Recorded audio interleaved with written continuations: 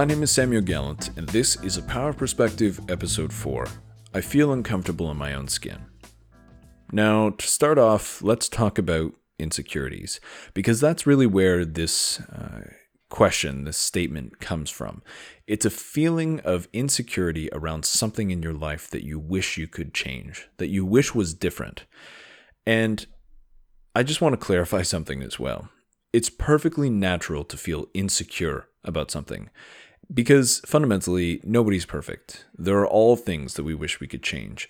But it's not to say that that feeling of insecurity is healthy, because it's not. Insecurities undermine our growth as people. It holds us back. It prevents us from realizing our fullest potential because we're so focused on that feeling of insecurity, the thing that we think is most important in our life that other people judge us on, that we can't progress past that point. And it can have serious impact on personal development and personal growth. And I do think feelings of insecurity and the things that we feel insecure about can really fall into one of two camps. One being the things that we can control, and the other being the things that we have no control over, things that just are, and things that we then have to come to terms with. So speaking to the first camp, things that we can change.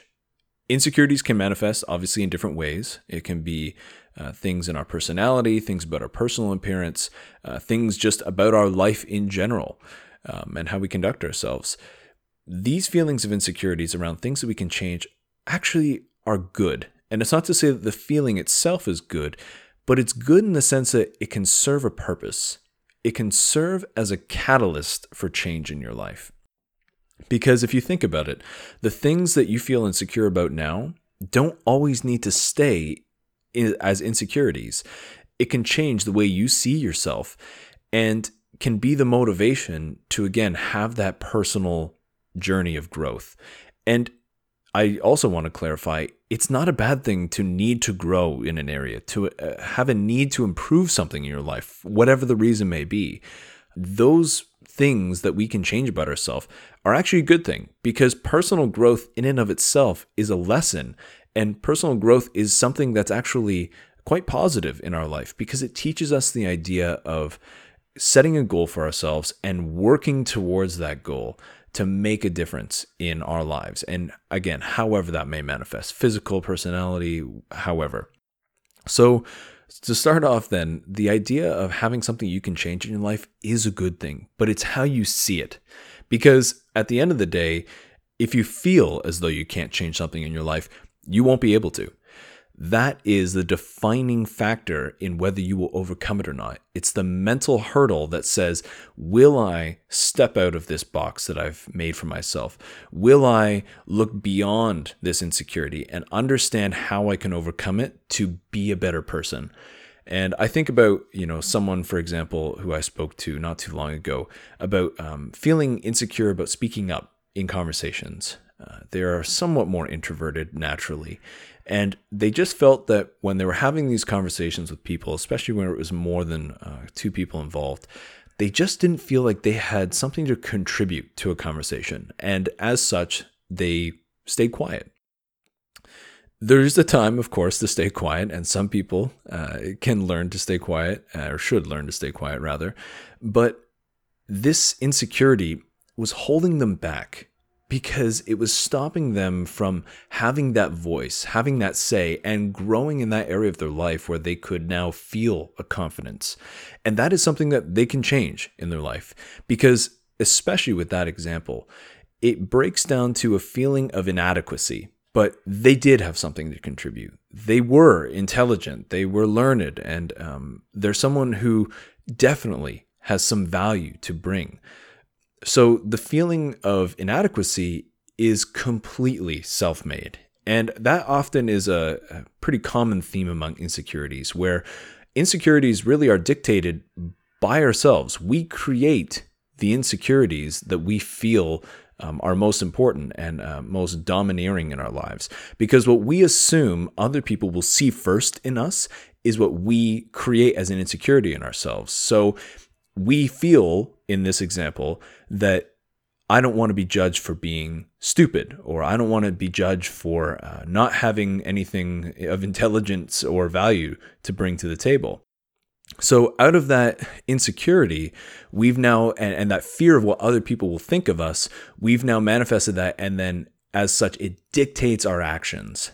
And that's not healthy, right? Because it stops you from that personal growth. So for this individual, my recommendation was that they look past that hurdle and they say, well, what if you did speak up?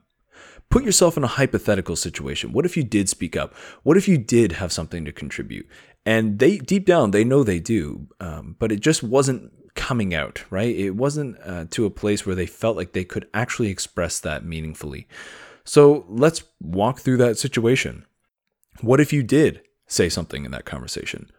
At the end of the day, even if it was something maybe redundant or not of great value, what would the outcome be? I mean, are you going to be ridiculed? I mean, maybe if you're having a conversation with someone deplorable, but no, at the end of the day, it's just a conversation, right? And people are a culmination of different aspects about themselves. They aren't just judged on one singular aspect unless they choose to be. So humans, as we see each other and as we interact with each other, we create a profile for the people we interact with based off of many things, right? What we choose whether we like them or not based off of one singular factor, because humans are far more complex than that. We create a profile and we judge people based off of many things that we interact with and we experience when we interact with them.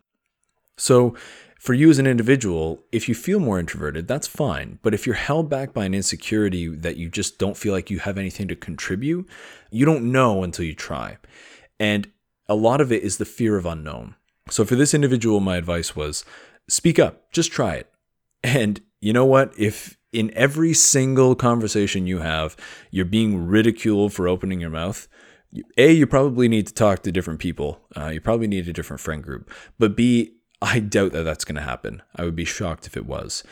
So those are the things that maybe you can control, and maybe you're just manifesting as insecurities because of that fear of the unknown, the fear of what other people will think if they notice that insecurity about you.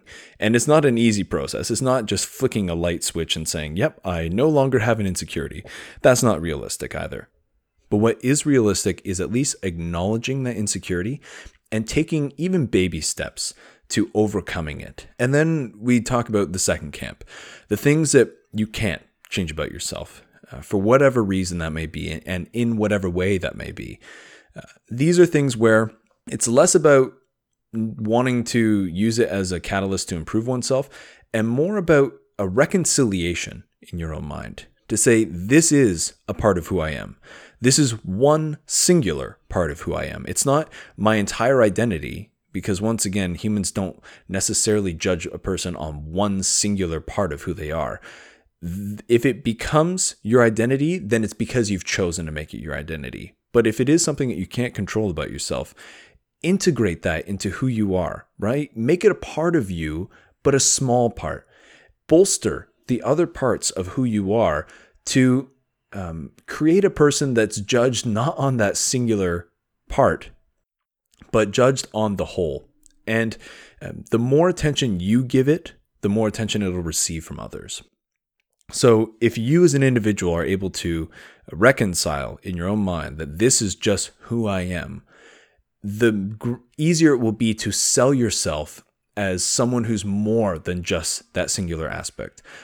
Someone who's a culmination of a great many positive traits that really outweigh maybe a singular negative.